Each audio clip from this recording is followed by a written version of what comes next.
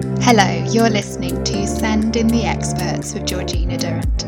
This podcast is all about teaching and supporting children and young people with special educational needs and disabilities, SEND. I'm Georgina Durrant. I'm the host of this podcast, brought to you by Twinkle SEND. As a former teacher in Senko myself, I wanted to create a platform to share some of the amazing things that my guests are doing to support learners with SEND. So whether you're listening on your commute, tuning in whilst walking your dogs, or curled up on the sofa with a nice cup of coffee, thank you so much for joining us. In this episode, I'm joined by the wonderful, energetic and inspirational Sue Atkins. Sue is an internationally recognised parent expert, broadcaster, speaker and author of the Amazon best-selling books, Parenting Made Easy, How to Raise Happy Children and Raising Happy Children for Dummies, as well as the author of the highly acclaimed Parenting Made Easy resources. She regularly appears on the flagship ITV show This Morning, as well as Good Morning Britain and Sky News, and is the parenting expert for Disney Family and many BBC radio stations around the UK. She is also author of the highly acclaimed Can Do Kids journal, Discover Your Confidence Superpower. Hi Sue, lovely to see you again. How are you? I'm very well, thank you. Thank you for having me on. You're very welcome. Since we last spoke, I believe you've got married, so congratulations. Oh, yes, thank you very much. You're welcome. So you're not only just a parenting expert, but you're also a bit of a podcast expert, as you have your own very successful podcast that I had the pleasure of being a guest on a while back. So I'll be honest, I'm feeling the pressure today, now that the tables are turned and I'm interviewing you. So would you like to tell us a little bit about your podcast? Sure. Well, I do too, actually. I do the Sue Atkins Parenting Show, which is a free weekly podcast around all sorts of topics. And people write in to my Don't Stew, Ask Sue feature and ask me questions about anything to do with raising happy, confident kids. And then I also have the Parent Verse, which is where I interview experts from around the world. I've coming up to 5 years doing it now. So I've interviewed people, in early brain development, autism, special needs, dyslexia, moody teenagers to toddler tantrums. So you name it, I've covered it by interviewing people. So they're all available on my website or wherever you listen to your podcasts, both of them, for you to listen to. So, busy. Fantastic. With podcasting. Very busy. So a lot of our listeners will be teachers, and you yourself have been a teacher and a deputy head. I believe you're a teacher for 22 years, according to Wikipedia. Is that correct? Yes. By the time it all stretched out, it was around about 25 years. So, yes, I loved teaching. I never felt I did a day's work in my life, and now I don't feel I still do a day's work in my life. And I love what I do. So, very, very interested in all things teaching and educational, though. Still. Yeah, can you tell us about your career then? Are you one of those people that when you were a child always wanted to be a teacher, or did you fall into the job? How did it happen? Well, I'm trained by Tony Robbins and Paul McKenna in something called NLP, which is the study of excellence and excellent communication. And I remember doing an exercise in Florida with Tony Robbins where you went back in time and you sort of look back at your life. And I suddenly realised from the age of 5, I wanted to be a teacher or a journalist So that is so interesting to me because, I had a 22 or 25 year kind of career teaching, loving it. And then I decided after my father died, quickly followed by my mum, to do something else. I'd been teaching for a very long time. I was very, very interested in self-esteem for children. I was head of PSHE at that time as well. I've trained with Jenny Molesley.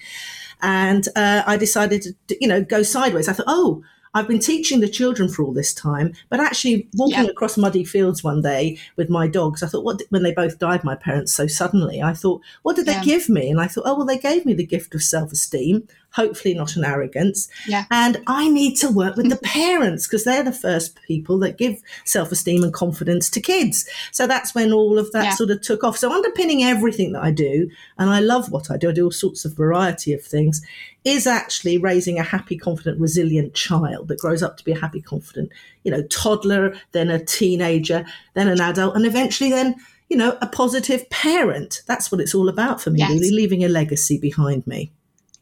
That's wonderful. Absolutely wonderful. If you went back to being a deputy head or a teacher now, is there anything you would do differently now that you've been teaching you've been teaching parents and that sort of things. Is there anything you would do differently? No, I wouldn't do anything differently. I just loved what I did. I was very enthusiastic. I taught in both the state sector and the private sector. I've worked with children of all sort of backgrounds and with additional needs and all sorts of things. And I look back at my time and I think, well, I always put my heart and soul into everything that I do. I tend to do 110%.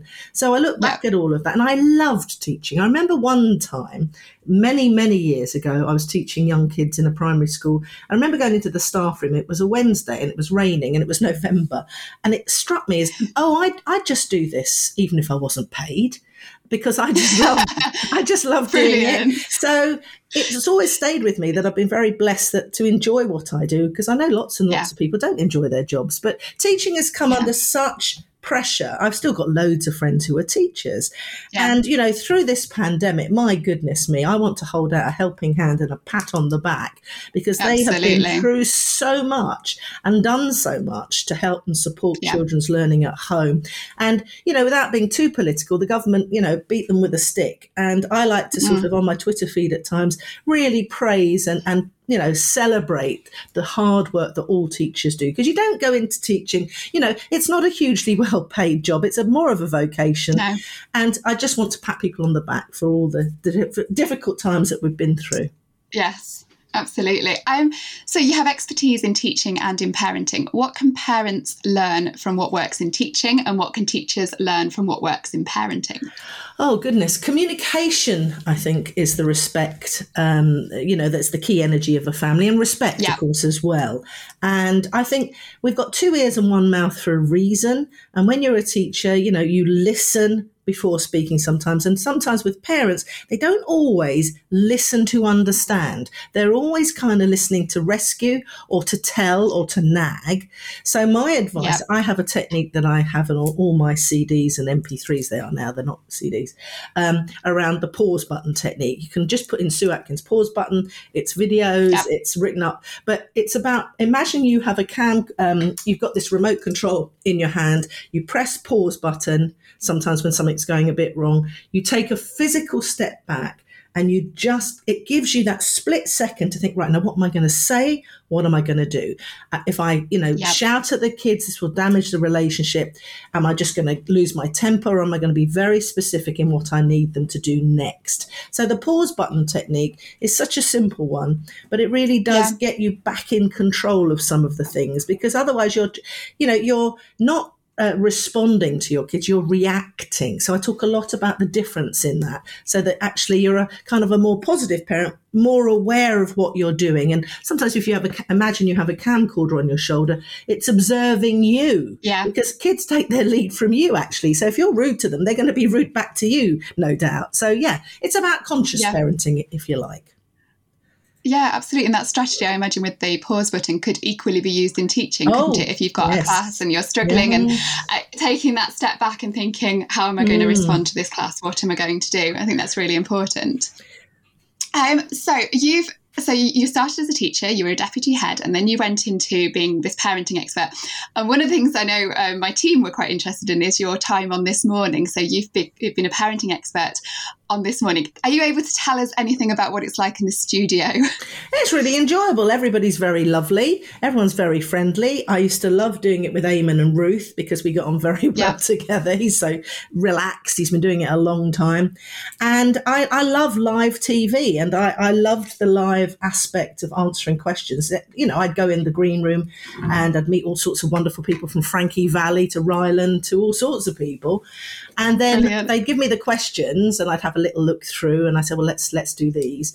And then we'd just go live and I would answer the questions, and I thrive on that. And then that led to me being Disney's parenting expert, sitting on their sofas for over a year and a half or more, still doing that, where I just take questions and answer them and reassure parents, really. And I just thrive on live TV. And some of my friends go, I don't know how you do that. I just love it. So anyway, there we are. I imagine some of it is from being a teacher as well, isn't it? That sort of, you're live all the time in the classroom being a teacher with questions. You've got to respond all the time you're being observed, same sort of Yes. different audience. No, you're right. Yeah. And you're sort of performing, aren't you? I mean, you're authentic and honest. But if you're a born communicator and you love what you do, it's actually not about me. It's always about the other person. I thought, well, how can I help them? How can I serve them? It's the same with kids. When they didn't get something, you don't shout at them or get cross and say it the same way. You think to yourself, if you're a good teacher, now they're not getting this. What can I do differently? Are they kinesthetic? Are they auditory? Should I repeat it in a different way? You look at that. So it's all about communication, really. Yeah, absolutely. So when you were on this morning, did you ever give parenting advice to like Phil and Holly? Oh, Eamon, definitely, many times. Eamon, yeah, did they ask you? Yeah, because he had a son who he was kind of, sort of at loggerheads a little bit with. And I just said to him, but that sounds fantastic. He sounds like a leader. And he went, God, I'd never thought of it like that. So we chatted about his sort of teenage son and he reframed that and thought that was helpful. So, and Holly, I remember when I first used to be on there with her, she said, oh my God, I go into restaurants and people go, oh, that's Holly Willoughby. And her kids are running around and not eating their broccoli. Can you give me a hand? So I gave her that was easy peasy lemon squeezy button. So she uses that. So does, what's the one that does all the handiwork? Kirsty. That's it. Kirsty, yes. So you've written quite a few books now. How many books have you written in total? I've written 4 published books by Random House and Jessica Kingsley Publishers, but I've got absolutely stacks of ebooks and books that I've written to go alongside my MP3 download. So 4 published books by recognised publishers. Yeah. One I wanted to talk particularly about was your Can Do Kids Journal, which is brilliant. And I think it'll be particularly useful for our listeners of teachers and Senkos to use with children, especially at the moment. Would you agree that it would be a useful resource? Yes, because having a can-do attitude for me is sort of like a growth mindset, but it's having that mindset of having a go, failing forward, making mistakes, getting back up. And goodness knows, poor kids, they've had such a torrid time, some of them, not all of them, during these last 2 years. And the idea that, you build resilience, because it is a muscle, self-esteem and confidence, you can teach it. You do need to practice it, because if you don't use it for a while, it can wobble. And that's the same as us when we're, as adults as well. So the Can Do Kids Journal was when I used to go into schools and run workshops around this kind of thing. And I thought, well, let me write it into kind of a journal so you can do the exercises, not in any order, just have fun doing them. They're all fun to get kids thinking. And it came from, I was on the board of Kidsania up in London. And I just watched this child when I was going round with Gare Grouse, my pal. And this little person wouldn't have a go at climbing up something because they really wanted to, but they hadn't got the confidence to try. And that's when it dawned on me. I think I needed to do a Can Do Kids Journal to teach kids that muscle, that try. Doesn't matter if you fail. It's not dangerous on something like that either. It's all safe. But life is about having a go. Otherwise, you're always sitting back and, life passes you by. So, the Can Do Kid Journal has lots of exercises in it that are fun to do, that can be done at home, done with grandma, done in schools with teachers. And, I hope it helps. And lots of people seem to say it does. It's won awards now and everything too. Yeah, absolutely brilliant. So would it be useful in particular for children with SEND, for children with special educational needs and disabilities? Yes, of course, because then, it depends on the age and their ability and whether you sit with them and do the exercises together or start them off or get them thinking or get them talking or supporting them. Yes, so the Can Do Kids Journal, Discover Your Confidence Superpower, is ideally suited to children with additional needs. They may do it in their own time, and that's absolutely fine. It's not a race, is it? It's not a rush. But the skill sets within that, the activities are all thought through to build that resilience and that confidence and that attitude to life to try. Absolutely. And how would you describe the word resilience then? How would you define resilience? Because it is a tricky one. A lot of people use it and don't say what it actually means. Well, it's not the absence of fear, but it is working through things. And when you've had a setback, you get back up and you have another go, or you go round something, or you go under it, or you go over it. You look at life with all its obstacles, but you don't let it defeat you. You might have a rest, you might have a recovery period of something, but you just bounce back from for me, resilience is bouncing back from setbacks. For children who might be aware that they're working below the level of their peers in a classroom, how can you avoid that impacting on their self-esteem? What sort of tips would you give teachers to sort of help those children with their confidence, with their resilience, if they're constantly trying their absolute hardest but they're not achieving the same as their peers? Well, that's all about how you handle all of that within the classroom in personal social health education as well, about not making kids feel judged. And it's about inclusivity and making sure that children are not compared. And when you sit them on tables, make sure that they're not next to, in groups of certain things so that children know, because they know anyway themselves if they're struggling or they're slower at things. But this is about tolerance, respect and supporting a child with additional needs and not trying to push them through any hoops or tick any boxes for the government on Ofsted. And it's the same thing with parents as well. You'd be amazed what you can achieve if you just keep at it. The tortoise and the hare. It is about consistency. Keep doing it. And what are the goals for yourself? Don't compare. No kids should compare themselves actually to other people. When my children used to play in the garden, my son is 2 years older than my daughter and they used to ride bike. And one of the things I remember this game that they both started to play was Will started it off with this race around the different parts of the garden, but he had his timer on his watch. So instead of him trying to beat her, because he would always beat her because he was bigger and stronger, he was older than her, they then did the timing. So they were actually playing together, but timing themselves and trying to beat themselves their own time. Now he was only about 8 or 9 at that time, and she was about 7 or so. And I remember thinking, that's brilliant, that is, because instead of, it's about playing together and alongside, but recognising that actually it's not a competition because he would always perhaps win it, So it's the same mentality. You create an atmosphere in the classroom where it's inclusive. And you do sometimes need to remind the rest of the class, perhaps, about other children and their additional needs and what that means. Not to patronise them, to educate them. And I mean, I'm a fan of Strictly. And that has just been amazing, that whole series. Hasn't it just? With Rose, who I really championed and wanted to win, actually. Although Johannes as well, for all sorts of reasons, and diversity. You had the whole gambit there.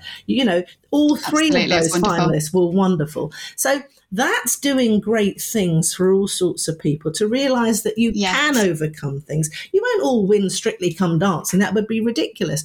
But what she showed is so much determination, resilience.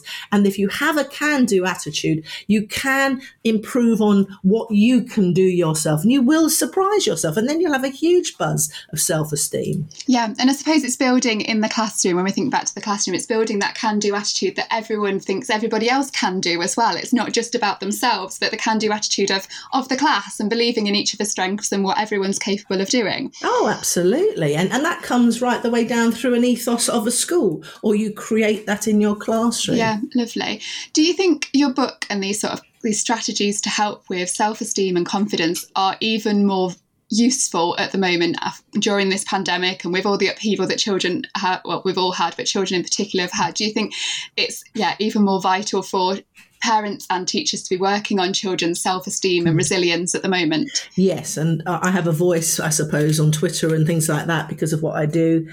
And for me, it's not about, they were talking all the time in the summer about catching up. Well, what are we catching up with, and why are we trying to catch up to? Because it's all about mental health and well-being for me. That is your priority. It's Maslow's hierarchy of needs. Why are you so busy trying to get here when you're not looking at the fundamentals? And some children have had a torrid, awful time. They haven't had, that's not me, that's my dog. And they haven't had, Is he sneezing? I'm not quite sure. But it's about making sure that children are supported through this time. They're nurtured, that they, you can build memories that last a lifetime of fun as well. And it has been uncertain, but of course children will take their lead from you. And teenagers as well, they may look like they're coping okay. So just sort of tap into them and listen to them and say how you're doing. Don't rush into rescue.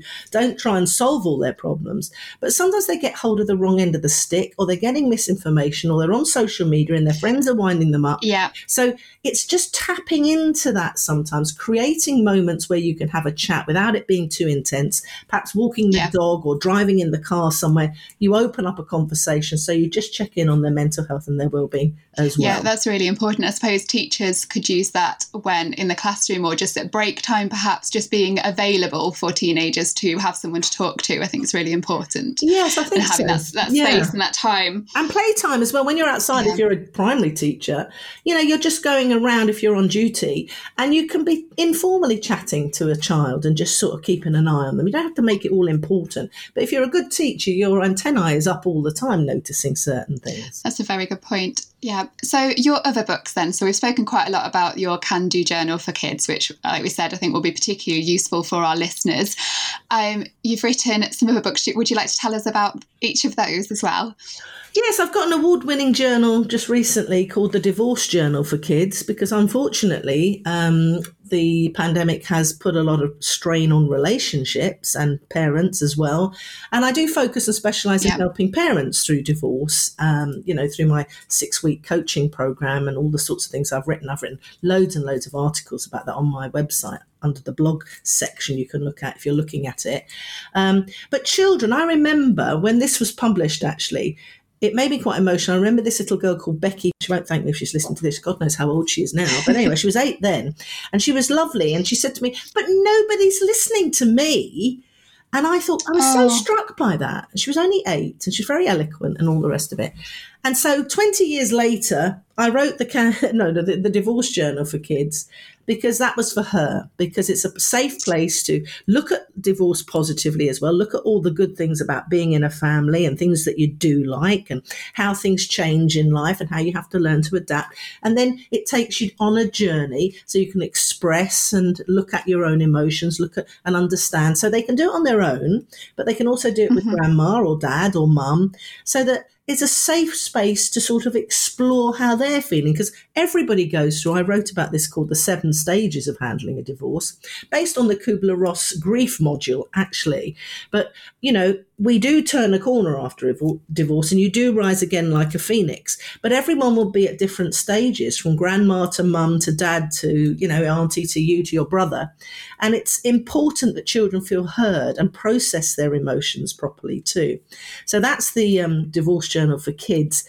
Again, exercises and fun stuff, but actually would be a great place to, explore their emotions and their process of handling it. It's a really good point, because you've got a lot of people focus on the grown-ups, don't they, and the adults going through the divorce and how it's affecting them. But actually the children are just as impacted, if not more impacted by it. And to have that space to be, even just to show them with this journal, that we are listening to you, we are respecting your views, we know it's impacting on you. It's like the gift of recognition, isn't it? Recognition that it's impacting on them. Yeah, because I had another little girl fairly recently, actually, Ruby, who said to me, well, why is it I have to move every weekend? Why doesn't mum and dad? It's a very good point. And actually, I'm interviewing a guy on my podcast I heard him on the Jeremy Vine show, actually. So I sort of texted into him and said, would you like to come on my podcast? He talks about nesting, which is actually, if you can manage it, and they did do it, it's quite a while they had done it, and it's their kids are grown up with it, where you have one base where, he does a week, the kids stay there all the time. He does a week there, then the wife or the ex-wife rather comes in and does a week there. So that whole point is that the kids stay in the same place and the parents rotate, but not everyone can afford to necessarily do that. But it's another option, Yeah, that's a clever idea. So nesting in the sense that it's like the baby birds in the nest and the mother and the father are coming back in two. I love that idea. Yeah. Like you say, it might not be practical for everybody, but would help with the continuity for children. Yeah, I mean, that's it. You've got to think out of the box sometimes, and you look at your own circumstances. So, of course, that's the whole area of divorce, which is everything is unique and different, and there will be a spike. There's loads of research showing that actually, once we're coming out, and then we come in, and then we go up and we go down, and we're all over the place. It's putting a great strain on relationships. So, yes, I wanted to be able to help the kids during that turbulent time. Wonderful. Really. So your other books then, would you tell me about another one, please? Yes, okay. Well, Parenting Made Easy, How to Raise Happy Children was my second book, and all of it's about positive parenting, and none of it's about judgment and finger pointing. And I'm trained as a coach, so I ask lots of good questions to help people find their own answers, really. And people find that quite strange. Oh, that's an interesting question. Well, yes, because not all one size fits all. Everyone has a slightly different way of doing things. So I ask questions that help you think about it. Then, of course, I can take off that hat and put on my other one, which says, well, this worked very well, here, or I've studied this and this could try this and all the rest of it. So, yeah, the Parenting Made Easy, How to Raise Happy Children is bursting with all sorts of stuff like that, but also practical things from toddler to teenager, looking at communication and confidence and sibling rivalry and all those sorts of things that, just ordinary problems that families have when they're growing up in a family environment. And my first book I've always been invited to write my books, actually. I haven't pitched, but the first one I was invited to write was Raising Happy Children for Dummies, one in the famous Black and Yellow series. And I love doing that because there's a formula to that, and you can dip in and out, like all of my books, actually. You can dip in and out of them, but there was a real structure to there. And I like the one at the end where it says, 10 simple things you can do every day. So dip in and out of that. There's a special needs section, of course, into that one as well, an additional needs one, and all sorts of things. I try to be as practical as I can because I've raised 2 children myself. Some people that we all know who've written books and stuff don't have kids. And whilst I don't criticise that, it is, I do know what it's like to get up in the night to a sick child and watch your 18-year-old turn right out of a junction when she's just passed her test. And you think, hope she makes it. Hope she makes it to Auntie Betty. So anyway, yes. So all my stuff tends to be practical because I know what it's about. And drawing on life experiences, I imagine on your teaching experience as well. And storytelling. I tell a lot of stories about my own life, how they, someone said to me, you've always got loads of metaphors in there. I suppose I just bring things in that would sort of explain a story or explain something I'm talking about and hopefully, show people the way this is how you could do it. Yeah, and much more relatable that way because people can put themselves in the same situation and think, that's what would I have done if that had happened to me, and how will I, handle that situation if it does happen again. I think that's good. So your parenting club, so you work with parents as part of your Sue Atkins parenting club, and I know that's bursting with sort of quick win videos. It's got monthly webinars and regular Facebook lives. I don't know how you do all this stuff, by the way, Sue. When I'm saying all of these things that you do, you sound like an incredibly busy lady. But so can schools use your parenting club as well?